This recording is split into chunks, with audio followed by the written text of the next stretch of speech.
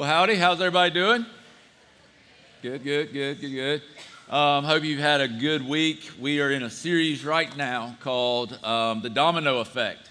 And so we're looking at how the actions of a church, the actions of a person can cause this domino effect into eternity. And so we've been looking at this out of 1 Samuel, specifically 1 Samuel chapter 13 and 14. Today, we're going to be in the end of 13 and looking at really how the enemy had such a hold on Israel and how they were in such a bad place before Jonathan, who was King Saul's son, took action, and they ended up having a great victory. But I don't want to start the message without taking a moment to console our Alabama fans. I'm sure we have some here. I apologize. I would encourage you that our hope is in heaven. It's not on earth. I would encourage you to set your mind on things above. And I'm 100% confident that you'll be as good as you've ever been, right? All right, so anyway, moving on. All right, so in 1 Samuel, what we're seeing happen is a transition. And so Israel is supposed to be a theocracy. And what that means is they're governed by God. God is their leader. And the way God would govern them up until this point was through a priest or a prophet.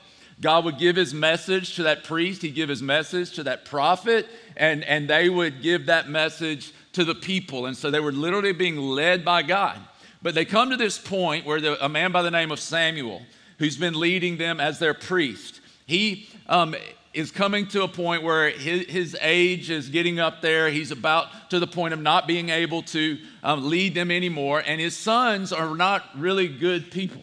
And so the people of Israel realize this. And so they go to Samuel and they ask Samuel to give them a king. And they say, we want to be like the other nations.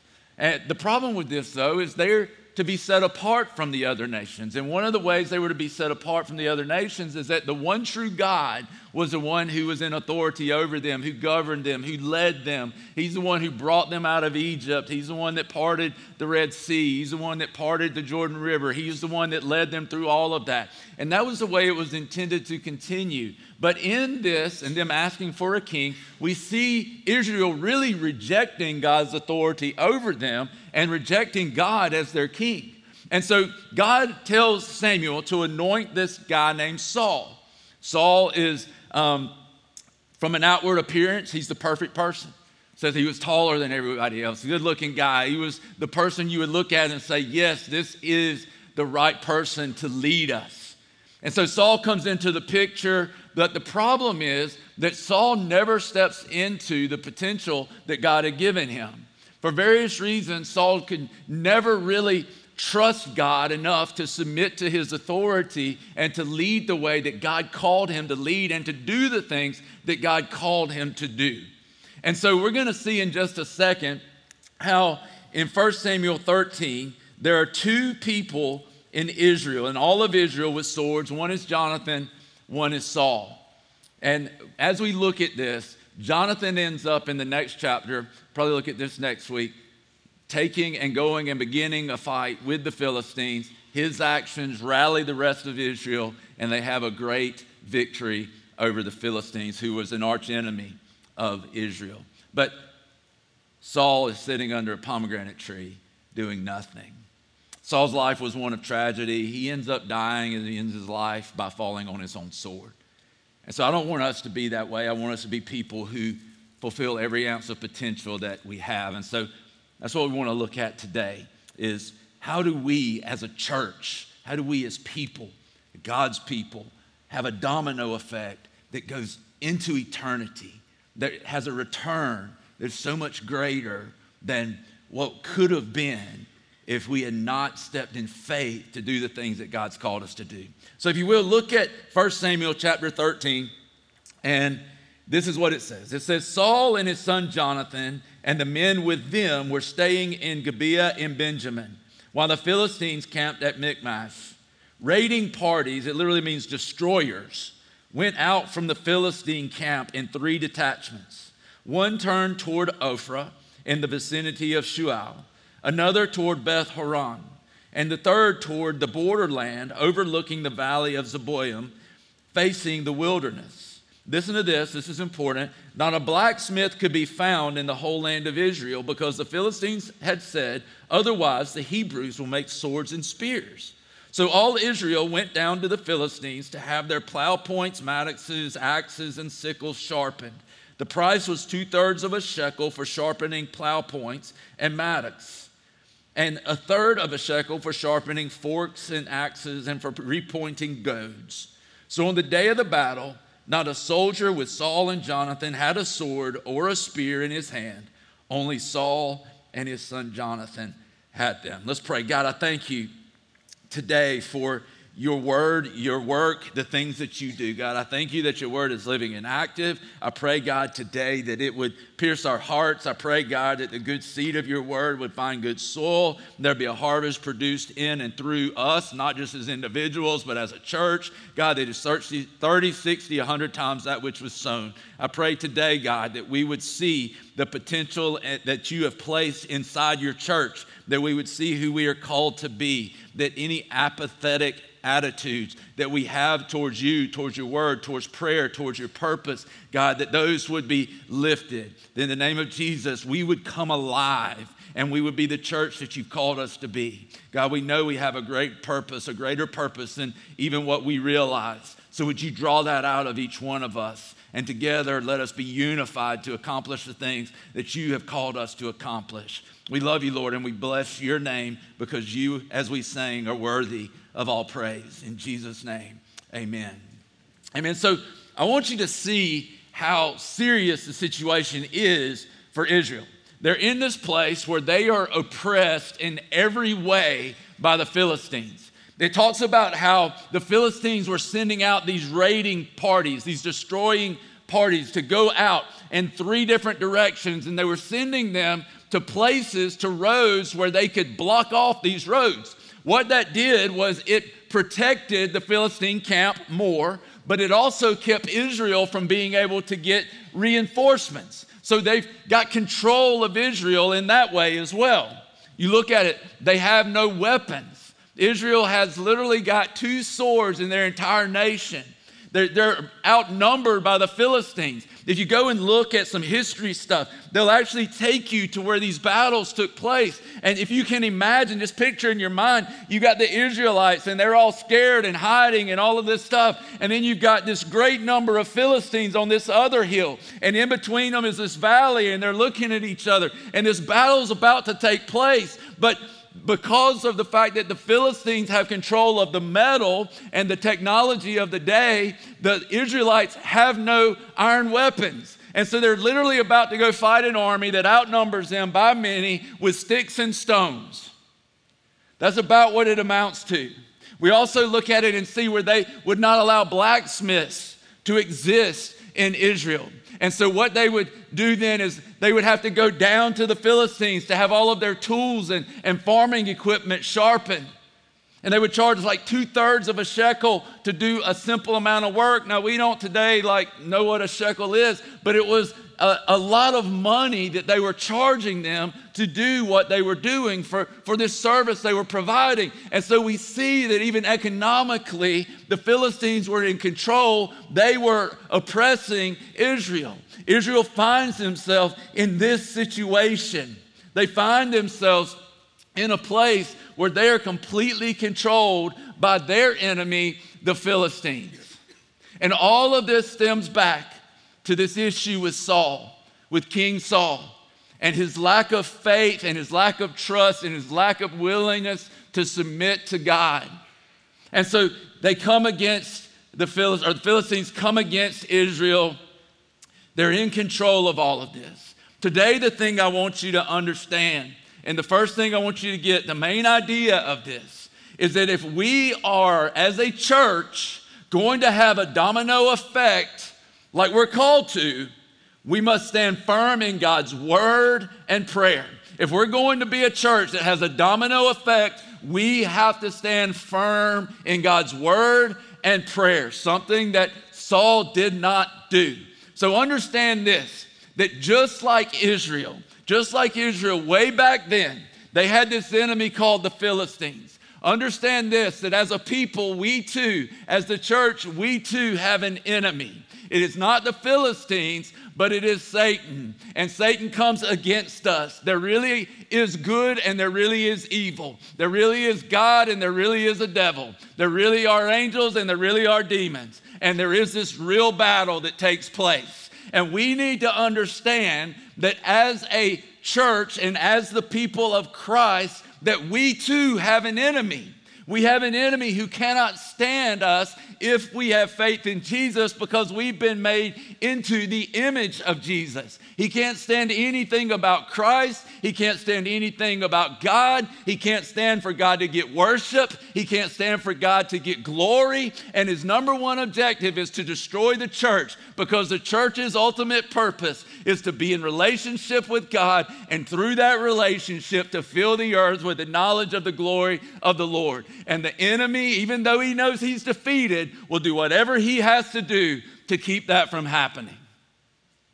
We have to understand that we too have an enemy. 1 Peter 5:8-9 talks about how we're to be sober-minded, to be aware that the devil is like a roaring lion who prowls around looking for whom he can devour. Understand that these letters, like 1 Peter, 2 Peter, these were circular letters. These were things that weren't just written to individuals. They were written to entire churches to warn them. And so you better be on your guard, because the enemy is coming to try to kill and steal and destroy, to try to limit the church from being and doing what the church was created to do. And I want you to understand that our enemy has a strategy just the same as the Philistines did. We're not unaware of his schemes. The Bible lays it out for us. Paul even says that. In one of his writings in 2 Corinthians chapter 2, he says, look, we're not unaware of his schemes. We're not unaware of the things he's trying to do. He's trying to divide the church. He's trying to devour the church. Why? Because the church has a great purpose.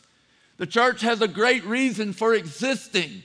It's not just to show up on Sunday or Wednesday or to connect group. It's actually to accomplish something in the earth, to fill the earth with the knowledge of his glory. And again, the enemy will do whatever he has to do to come against us and stop us. The enemy hates God. The enemy hates his church, his people.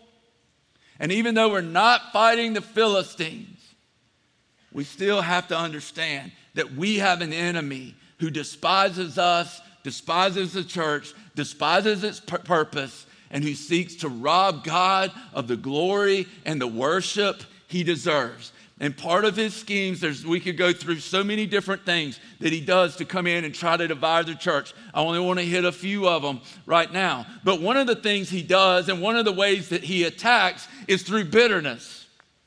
Somebody offends us in the church and we become bitter. And that relationship, rather than dealing with it in maturity and going to each other and working things out, we just begin to allow a schism, this root of bitterness, to grow up in us. Some of us come in bitter, and so our relationships are hindered. We're easily offended. And Satan uses this to cause division and to cause schisms and to cause the church to not be what we're called to be. If he can do anything, it would be to divide the church. And if you just look in Bullitt County, there's probably somewhere between 130 and 140 churches. I would say that Satan is doing a pretty good job at his goal, which is to divide God's people, to turn us against each other, to devour one another. And so we see where the enemy comes, and these roots of bitterness begin to grow up between people, between churches in the kingdom. We see that people struggle when we all have these insecurities, right? And Satan comes in and he puts his finger on some insecurity, and we take some kind of offense. And the cover for insecurity is pride.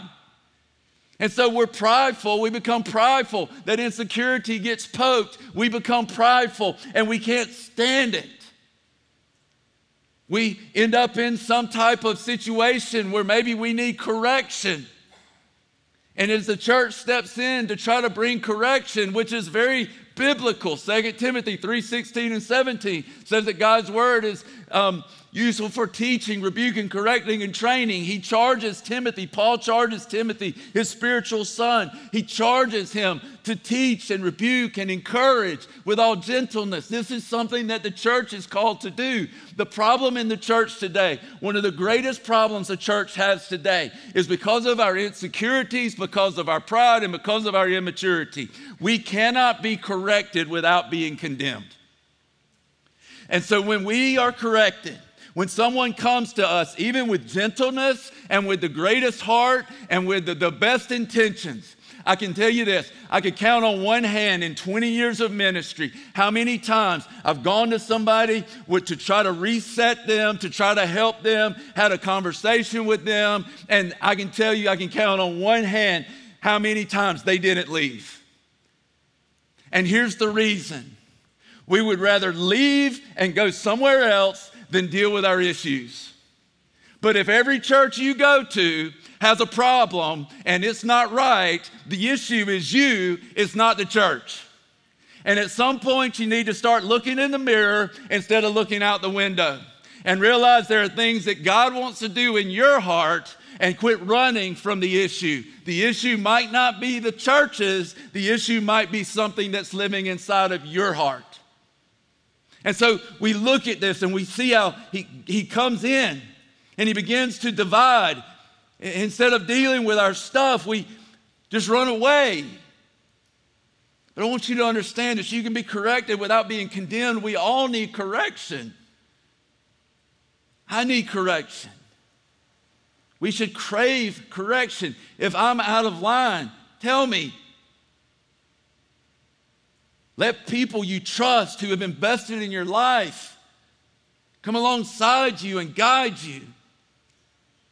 Another thing we do is comparisons. You look at somebody else and you think, well, I could never do that. I could never be that. I could never be used by God that way. We look at somebody, oh, they're such a great teacher. They're such a great prayer. I'm not going to pray out loud. I can't pray like that. Who cares? I remember one time we were sitting at the dinner table. My dad, I was on one end, my dad was on the other. My dad said the blessing. I couldn't hear it. I said, Dad, I couldn't hear anything you said. He said, I wasn't talking to you.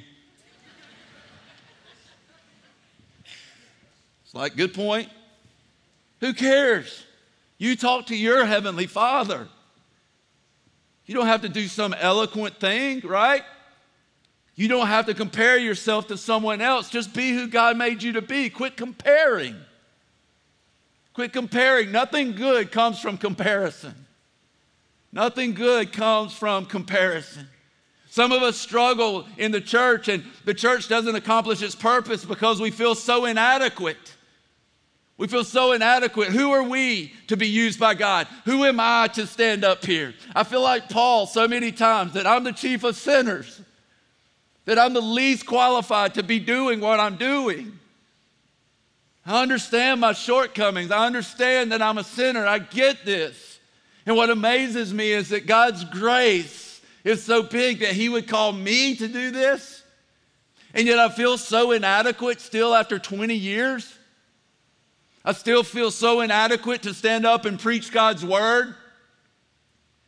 I remember the first sermon I ever preached. Some of you have heard this, so just bear with me. A lot of you haven't. First sermon I ever preached, I was 16 years old. What did I even say? They asked me to preach. I don't know why. The youth group, I was going to youth group because my girlfriend was at the youth group. They was like, hey, you want to preach? I was like, yeah, sure. So I went to go preach. And I was going to preach. I loved baseball then. So I was going to preach this message about baseball and, rounding the bases and getting home. And it was terrible. Like I get up there and it's a Sunday night and it's youth night. And so they asked me as part of the youth group to come and preach. And I'm up there and I got my notes. And all of a sudden I got up there and it was like my notes were in Russian. And I'm sitting there and I'm trying to get through it and I'm trying to think. And I'm like, gosh, we've been here for like 20 minutes. I look, it's like 3 minutes. I can't get my place. I can't figure out what I'm doing. I can't figure out anything. And so finally, like 2, 3, 4, 5 minutes in, I'm just like, let's just pray. And I can see in everybody's faces, they're like. And so I was like, let's just pray. And literally into the microphone, I did this. as sweat is dripping from my forehead. Oh God, I don't know what to say. And I prayed some prayer. I said amen. Everybody, because Christians lie to the people who preach, and they say, man, that was great. Knowing good and well, you slept through the whole message. Knowing good and well, you're like, my stomach's growling, I'm hungry. Gosh, I got to get out of this parking lot. Right? And so these people are coming up, and they're like, that was so good. We're so proud of you. You did such a good job. I'm like, you're lying, and liars go to hell. Like, I'm not stupid. I know how bad that was. That was terrible.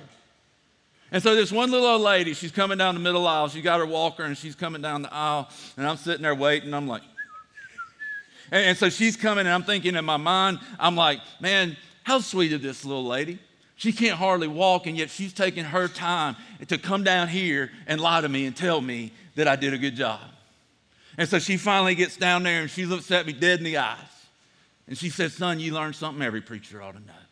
I said, what's that? She said, when you ain't got nothing good to say, just shut up. That was my first preaching experience. I was like, I'll never preach, I'll never talk in front of people again. And I didn't until I was a senior in college and I had to do a presentation. I swore I'd never do it again. And listen, I had a pastor tell me one time, if you want to grow a church, you've got to preach better. Don't amen that. If you are going to grow a church, you've got to preach better. What does that do to you when you're thinking about inadequacy? And you already feel inadequate, right? I've made a fool of myself in front of people so many times doing this. I could tell you story after story. We could be here till like 10 o'clock tonight. Me telling you story after story after story of stupid things I've done in front of a lot of people. Probably the worst, and this still goes through my mind, and I have to shake it off. But probably the worst was to shot her around the church. The day that I had the bow and arrow up here, I literally accidentally shot an arrow into that wall. It had to be the Holy Spirit who helped me get through that message. I don't know how I did it.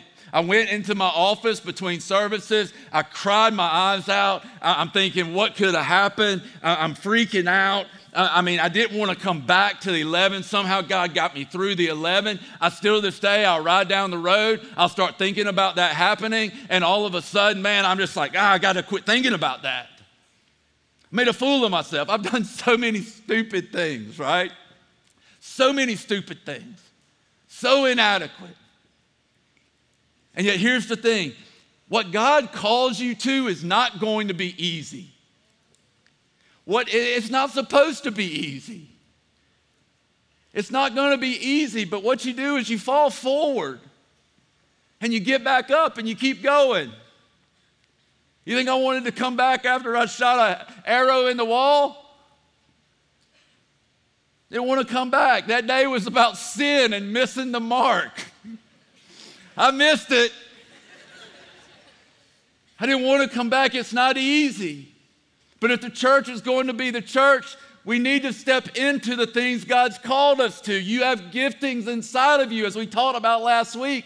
And my prayer is that God would draw every bit of that out of you, not for your individual purpose, but for the purpose of the church.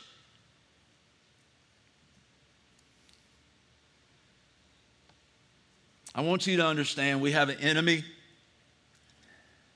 Our enemy has a strategy. The enemy hates us.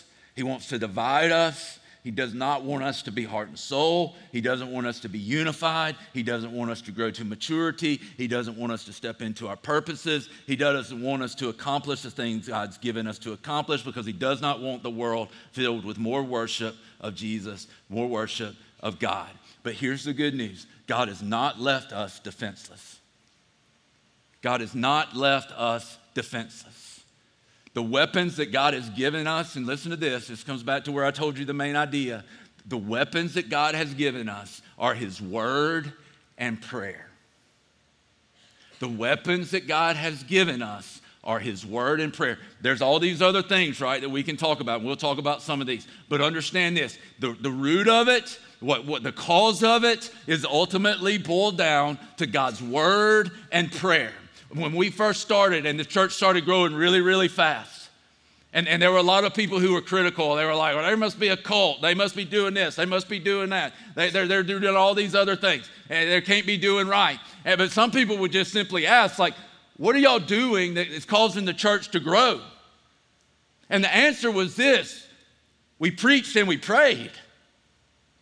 It was really that simple.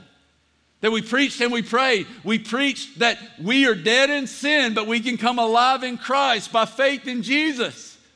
And it's still all about Jesus. It's not about you and me. It's about him. And it's amazing that when you exalt him and you lift him high and you begin to realize that he can change anybody's heart in this room, no matter who you are, where you've been, or who you've done whatever with, and you can understand that Jesus has lifted that sin off of you and put it on himself and took the punishment, condemnation for that sin, then all of a sudden when you begin to get that good news, all of a sudden you can't help but share it.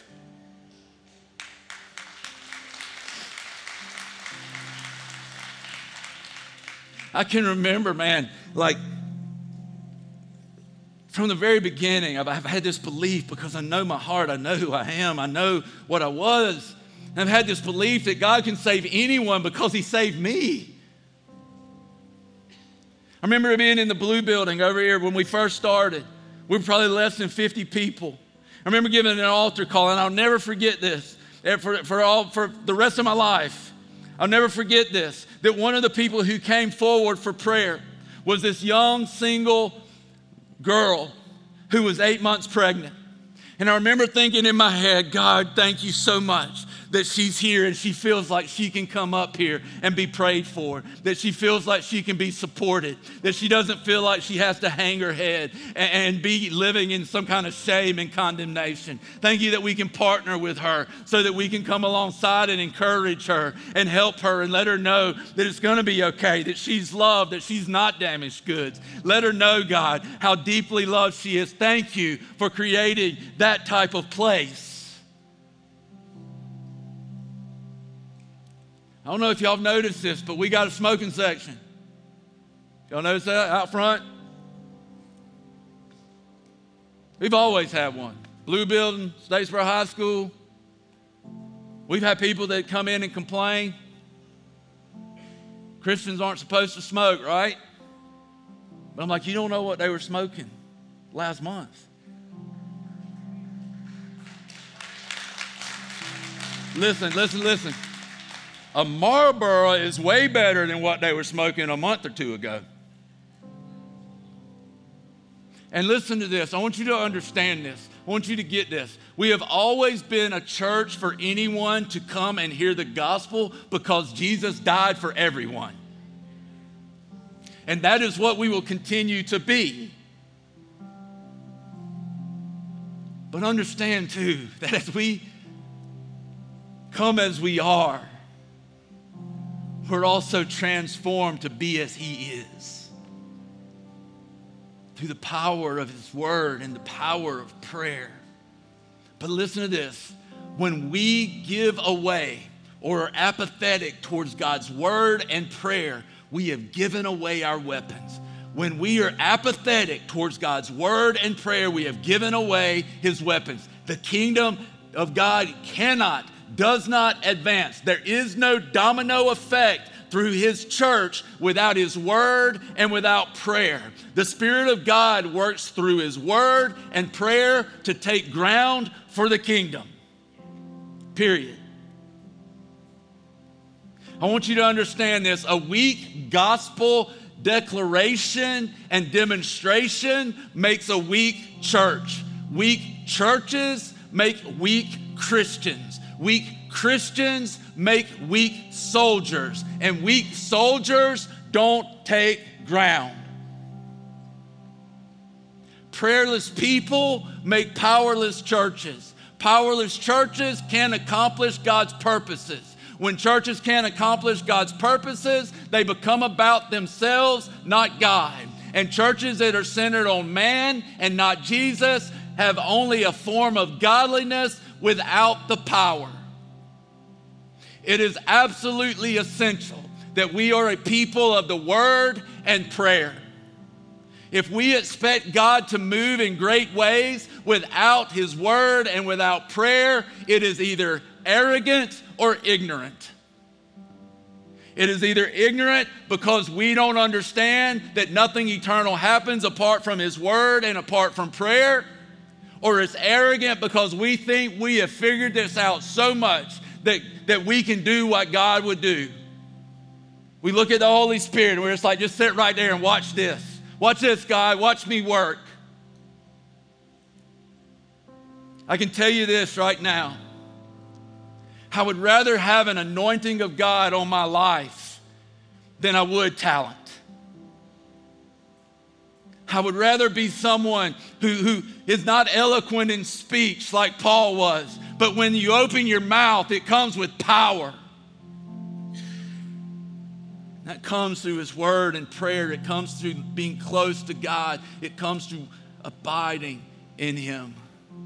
God gives us this armor, right? We've heard, probably if you've been in church, you've heard people talk about the armor of God. We talk about it so much. But think about this. The armor of God, it comes from God's word. It comes from God's word. The first one is the belt of truth. And see, the belt for the Roman soldier is the thing that held everything together. It held all the other armament together. That breastplate of righteousness, where the sword would hang, all of those things were held together by the belt of truth. Listen, the Bible tells us in Colossians 1 that all things were created through Christ, and Christ holds all things together. What is Jesus? He's the way, the truth, and the life. He holds all things together. He's the Word made flesh. If we're not in His Word, what's holding us together? The Bible tells us that we've been given a breastplate of righteousness. But where did the righteousness come from? It came from believing in Jesus, and now the one who had no sin became sin so we could become the righteousness of God through faith, through believing in Him. It says our feet are fitted with the readiness that comes from the gospel of peace. And I've heard this a lot of times, that our feet being fitted with the readiness that comes from the gospel of peace is so we can carry the gospel forward. And I believe that is true. But there's another part to this also, and this is really the point that Paul is making. The shoes that these soldiers wore into battle would have spikes, big spikes on the bottom of them. And it was so when they engaged in battle, they could stand their ground. They weren't slipping, they weren't sliding. I want you to understand this. If we have no foundation in God's word and in prayer, we have nothing to stand on. We are open to the enemy. It's like standing on sinking sand. It says that we've been given the shield of faith. Where does faith come from? The Bible says it comes from hearing, and it comes from hearing the word of God. It comes from hearing the gospel. And he says, look, if you'll stand in faith, if you'll believe my word, if you'll trust my word, if you'll come to me and abide in me. Listen, he says there's this shield of faith that I'll put around you that you have to hold on to. And that shield of faith will extinguish every flaming arrow of the enemy. That no weapon formed against you would prosper. Doesn't mean it's easy. It's not a prosperity gospel. What it means is even in the battle, you can keep taking ground. The helmet of salvation. How do we even get salvation? We believe the gospel. We believe God's word. The Spirit opens our eyes. He says the sword of the Spirit, which is the word of God. And he goes on, and this is part that we miss a lot of times. He goes on, and the next line says, praying on all occasions. See, the way we apply, the way we use God's armor is through praying his word. How do you swing the sword of the Spirit, which is the word of God? I can't grab it. I mean, I could grab my Bible, but if I'm going through life doing like this, people really are going to think I'm crazy. The way we swing the Spirit, which is the word of God, is through prayer. We pray his word. We pray his promises. We declare who he is. And I want to encourage you in that. And I know some of you don't feel equipped to do that, but begin to take steps to be equipped. Begin to take steps to understand how to read the Bible. Get in a connect group. Go through Heart and Soul. Let us walk with you. Let us do what God's called us to do by equipping you to do ministry, by equipping you to be able to read the Word and understand the Word and to stand on the Word and to pray the Word and see the church take ground. Take your next step. Connect group. Find somebody that's further along than you. Ask them to disciple you. Go to Heart and Soul. Let us get to know you and walk with you. But take that step. Here's the last thing I would say. As a church, we've got to see that there is a bigger purpose than just showing up on Sunday, showing up on Wednesday, showing up to group, showing up to whatever. There's a bigger and greater purpose. It is to bring worship and glory to God throughout the earth. And here's the thing that I would tell you today. Engage. Engage. It is as if we're getting ready for battle and the general yells, charge, right? We're a people who God has called to be united. We're a people who God has called to lock arm in arm. And today the call is charge. Engage. Engage the enemy. Engage in being equipped. Engage in being sharpened. Don't get to the end of your life and waste the potential that's in you. I don't want to get to the end of the time that I have to pastor this church and look back and go, why did we waste so much?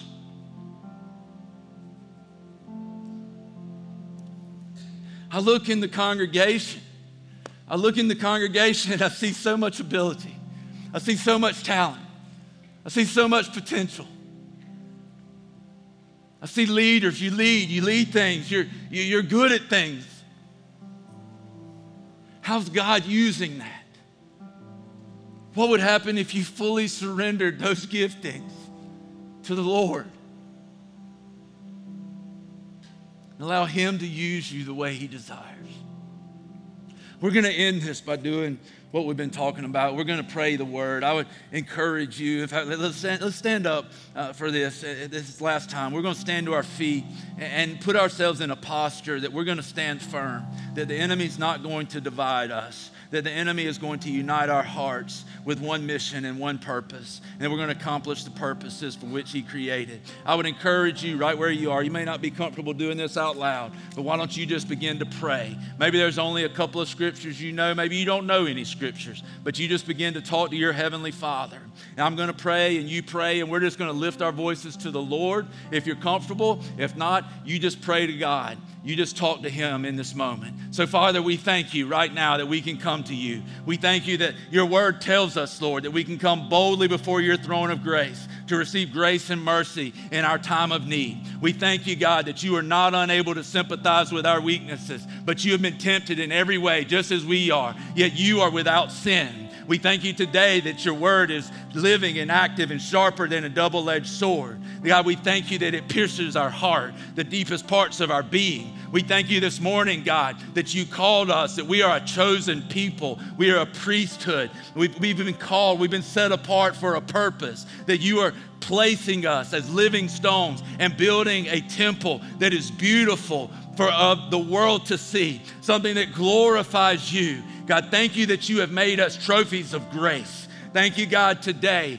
that you have done such a work in us that we cannot do in ourselves. I thank you that your grace is abundant. I thank you that your grace is always sufficient. I thank you that your ability in us can accomplish things that we can never accomplish on our own. I thank you, God, that as we continue to surrender to you and we continue to make it all about Jesus, that we will continue to see you do exceedingly and abundantly more than we could ever think or imagine. I thank you, God, that today the same power that lived in Jesus and that rose him from the dead is living in us. God, would you stir him in us? Would you stir the Spirit in us today?